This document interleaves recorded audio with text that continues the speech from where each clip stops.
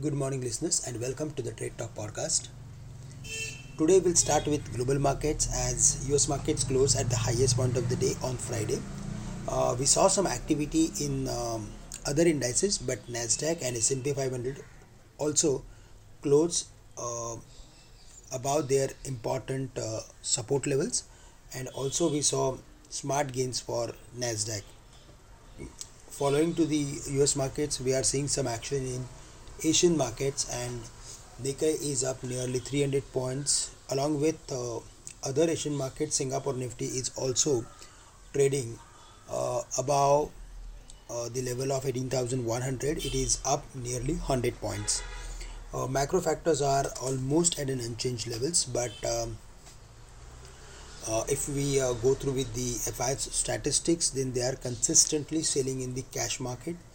On Friday also they sold more than 2000 crores in the equities.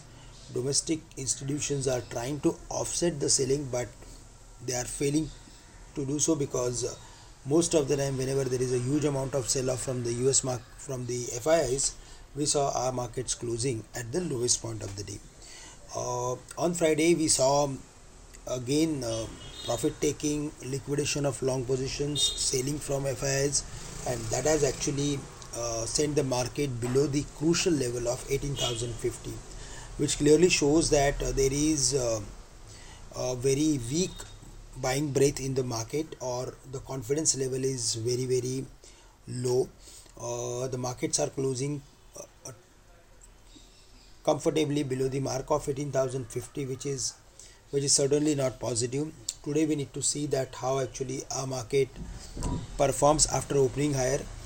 We may see some short covering as the put call ratio is around 0.70 for the monthly expiry, which is indicating us that the markets are turning oversold. Around 18,100, 18,200, there is huge amount of call writing. So if we see any strong reversal, I'm to say sustenance above the mark of 18,100, then in that case we can expect short covering, and again the market may move towards the levels of 18,150, where it has multiple resistance levels. Broadly, we are of the view that 18,150, 18,100 for the day are going to act as major resistance. On the downside, 18,000 is the support level.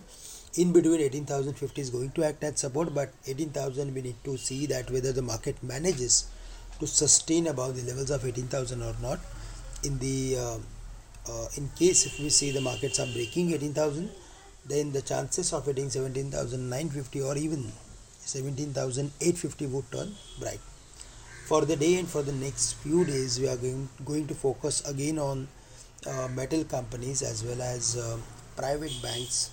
They have delivered strong numbers, so there we are expecting further more activity, and few auto companies.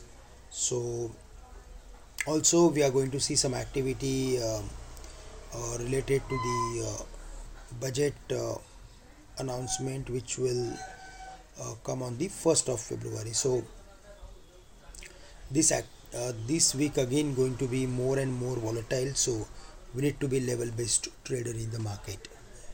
That's all from my side. With this, I'm ending today's morning podcast. Thank you and have a great day to all of you.